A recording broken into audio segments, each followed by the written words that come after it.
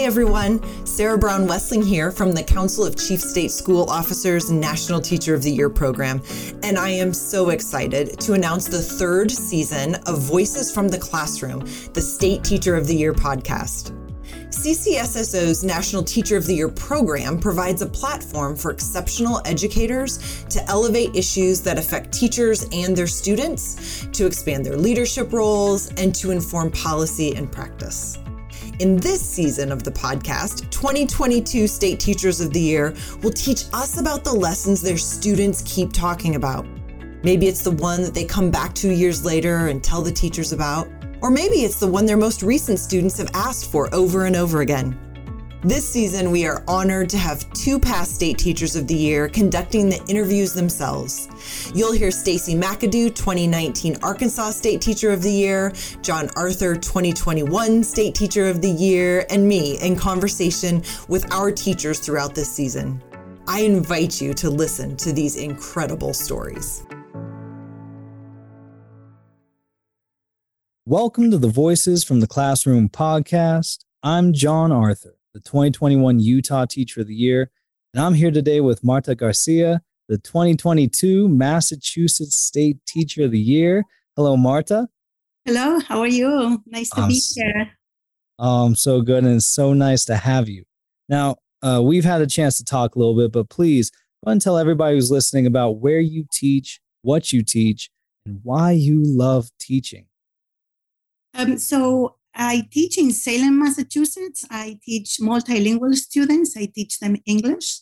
It's known as ESL, but we are switching into the multilingual terminology because it's more inclusive. So we are in that moment of transition of the term of how we talk about these students. So I teach English to multilingual students in Salem, Massachusetts. I love to teach because most of my students are immigrant students, multilingual. I happen to have that same profile. So I identify with their daily experiences, but I also have that level of privilege that can leverage and can, bring all the amazing things that they bring to the culture here.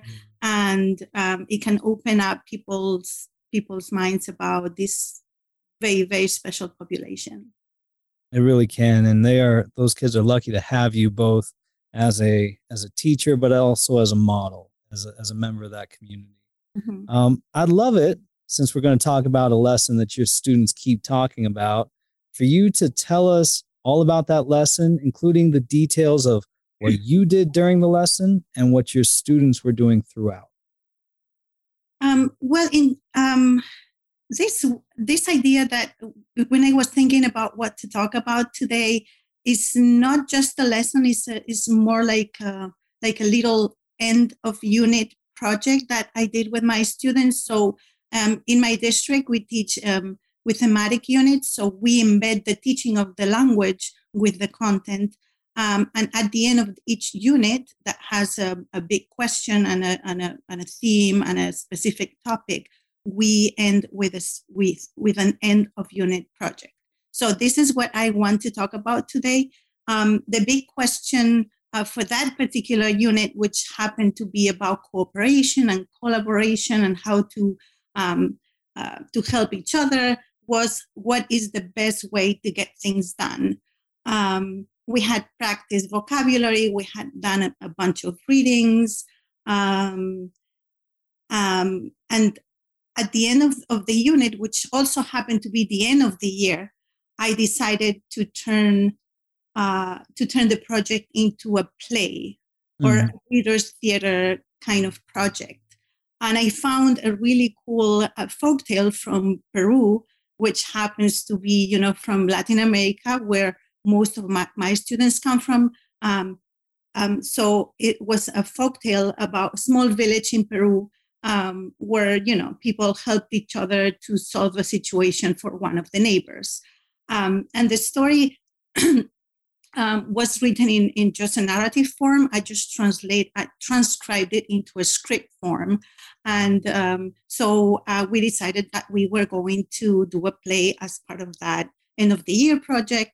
And part of the end of the unit project.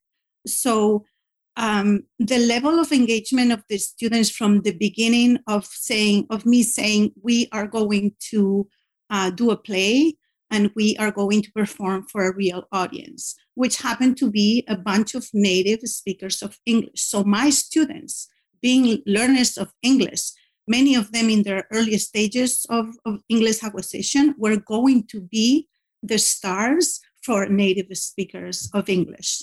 So that already was a huge motivation for them. So we talked about who was going to do what part of the play, who was going to be what character. They had options to choose, and everything worked in a way that everybody was really happy with their choice for character, and it was really, really appropriate to their style, their own, profile as individuals. So we practiced, each of the students practiced the parts for a couple of weeks. This allowed my students to acquire the language in a way that it was easy, it was fun, creative. They still did a lot of reading, a lot of memorization, which is excellent for language learners because they are learning, they're internalizing the language with a proper grammar and with a great model of the English language. It's not that they're producing their language, they are replicating something that was written already for them. Right. It also had an amazing component, which is the protagonist of the play had a long name. Let me think about it. Maria, Manny. It had 4 names, a really long name, like all the Latin American names. Like all my students. First name, middle name, and then 2 last names. So the fact that the protagonist had a long name, it was a really, really important part of the character. And the fact that my students had long names, they immediately related to, there is another place in the world where kids or people have long names just like us. So we really discussed that. So that was the reading part, the memorization part. But we also did, of course, we had to put a play, into action. They designed the background. So this happened in a Peruvian village in the mountains. So using the text illustrations as the model, they created the background so that allow them to understand the idea that background was the setting of the story. And we had really interesting conversations about, do we put characters on the background? No, we don't, because we are the characters. So we are the people, we are the characters. This is the setting. So we're not going to worry about, so this idea of learning about the parts, like the characters and setting and plot, was kind of deconstructed in a way that they understood really, really well, in really an authentic way.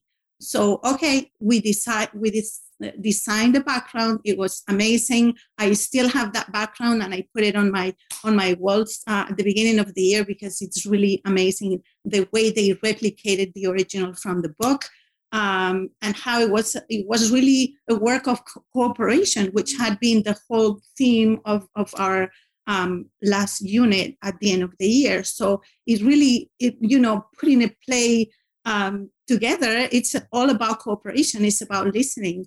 It's about waiting. It's about negotiating.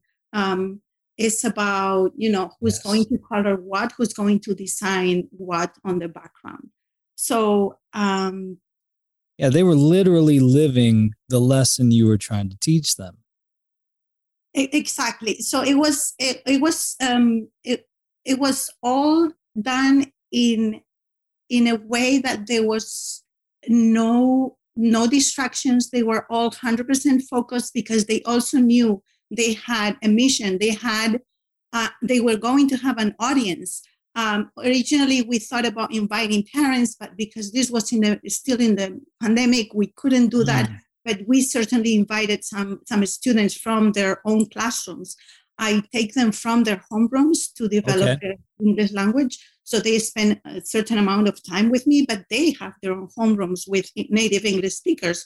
So the fact that those students were going to be our audience, that brought a lot of joy to them, and they wanted to really show off their English and their performing abilities and all of that. So we also created our props. There was music included in the play. There's three songs, really, really fun songs that address grammatical points, because where this folktale was part of a program that I use, which is designed for language learners. So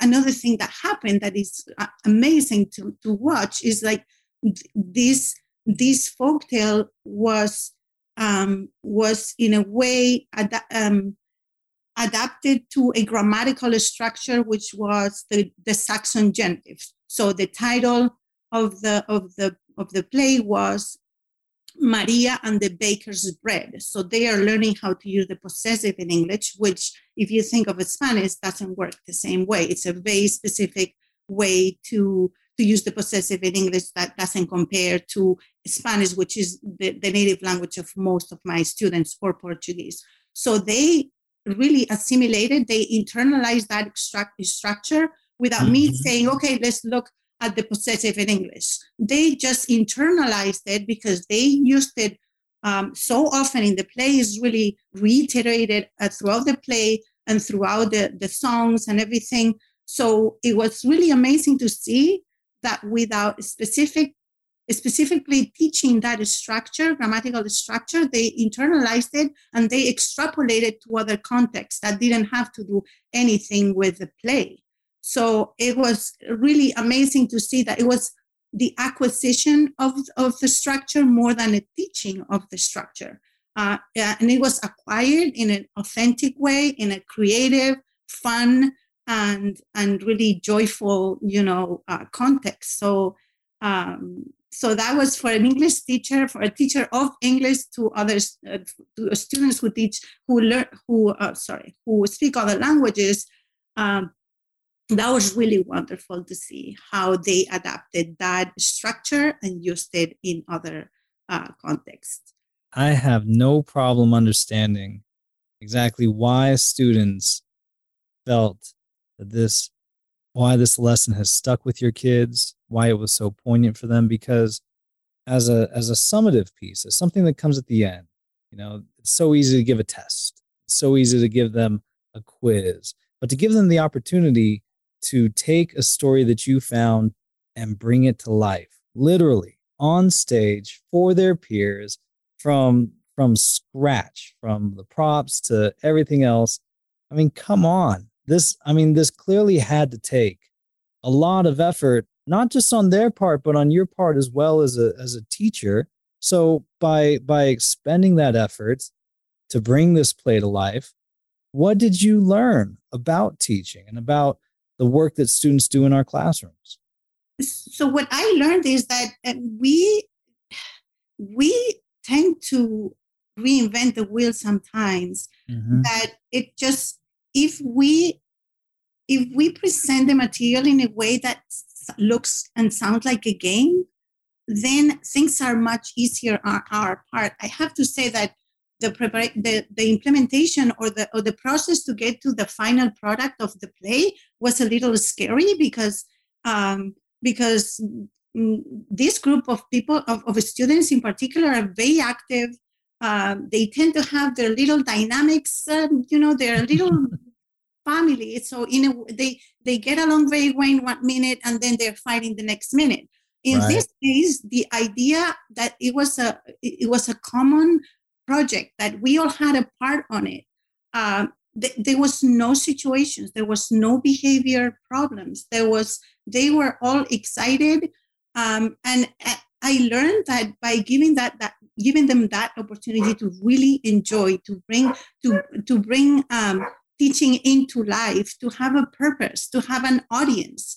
So I always tend to present my lessons as we are going to play a game. We are going to sing songs. We're going to be loud with our music, and we are going to have an audience. I think those ingredients make my teaching just easier, because the level of engagement and joy feels feels so natural and so fun for them, which I have to say, maybe in their homerooms they don't have that flexibility. They're quiet for most of part of the day because they're not as happy and they're not as comfortable speaking English in front of their peers. They may be having more problems accessing the content and the language. So in my classroom, they feel like they can use their native languages. They know that they are going to be taking risks, because we are all taking risks, and me being one of them, because they know that when I speak English, I make my mistakes. I have an accent. Sometimes they correct me. No, this is how you say it, Ms. Garcia, because I still, I have problems with some of my sounds. Just make it fun, and it's going to just work. I mean, it's a lot of work in a way, because it's a little bit less structured than the traditional lessons. But in the end, it's just so much more efficient if you want to think about it that way. It just, you get so much more done with less, options for misbehaving or, students getting bored or things like that. So just including music, art, performing arts, and a sense of joy and purpose, I think that's what makes it easy. And that's what I've learned throughout the years, like having this place, especially at the end of the year when the spirits are really, high and, ready for the summer.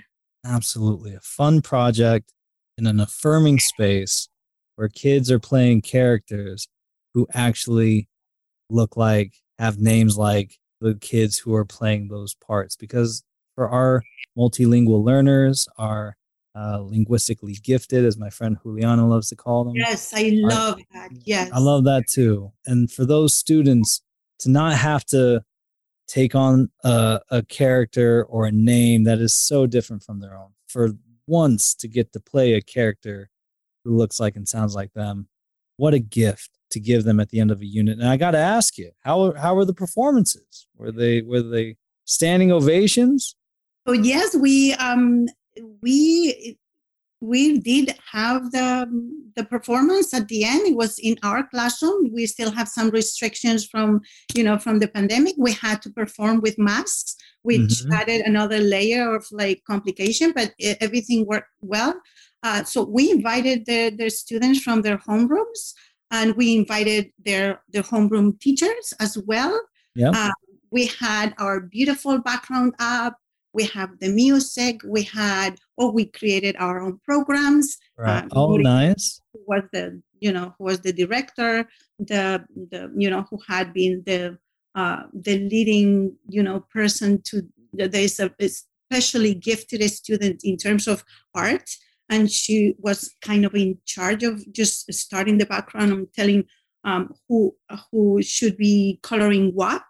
It was made for that job. Gave that student a sense of of empowerment, and so my talent is being used in a way that is effective and is for the benefit of the whole group.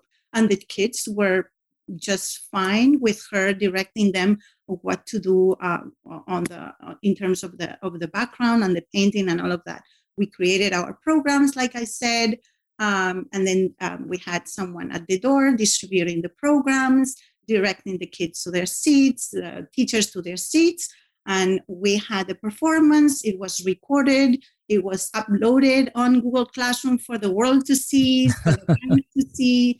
And then we had a little party with a little, some treats and pictures. And then we dance salsa. Most of my students come from the Caribbean, so it ended up being a really like an end of the year, end of the unit, celebrating our awesomeness. And And it was really amazing. And like you say, like in the prompt for this podcast, is like, why are still the students talking about that lesson? They still want to share to their next year class.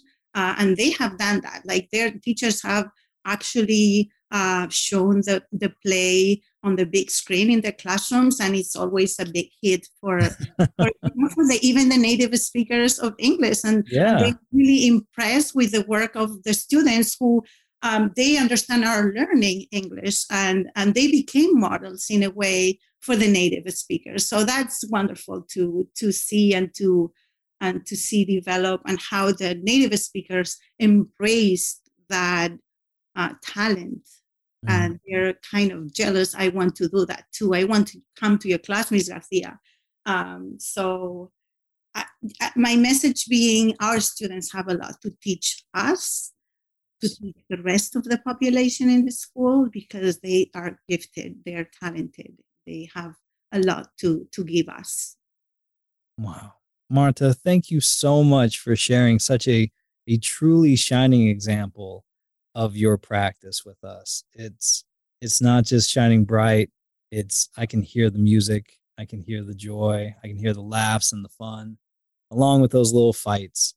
Thank you for painting such a beautiful picture for all of us. And thank you for what you do in the classroom. Thank you so much for the opportunity to share. Thank you for listening to the latest series of Voices from the Classroom, the State Teacher of the Year podcast. Let's keep the conversation going. Please share these lessons on social media with the hashtag NTOY22. That's hashtag NTOY22. You can also catch up on the last 2 seasons on our website at ntoy.ccsso.org.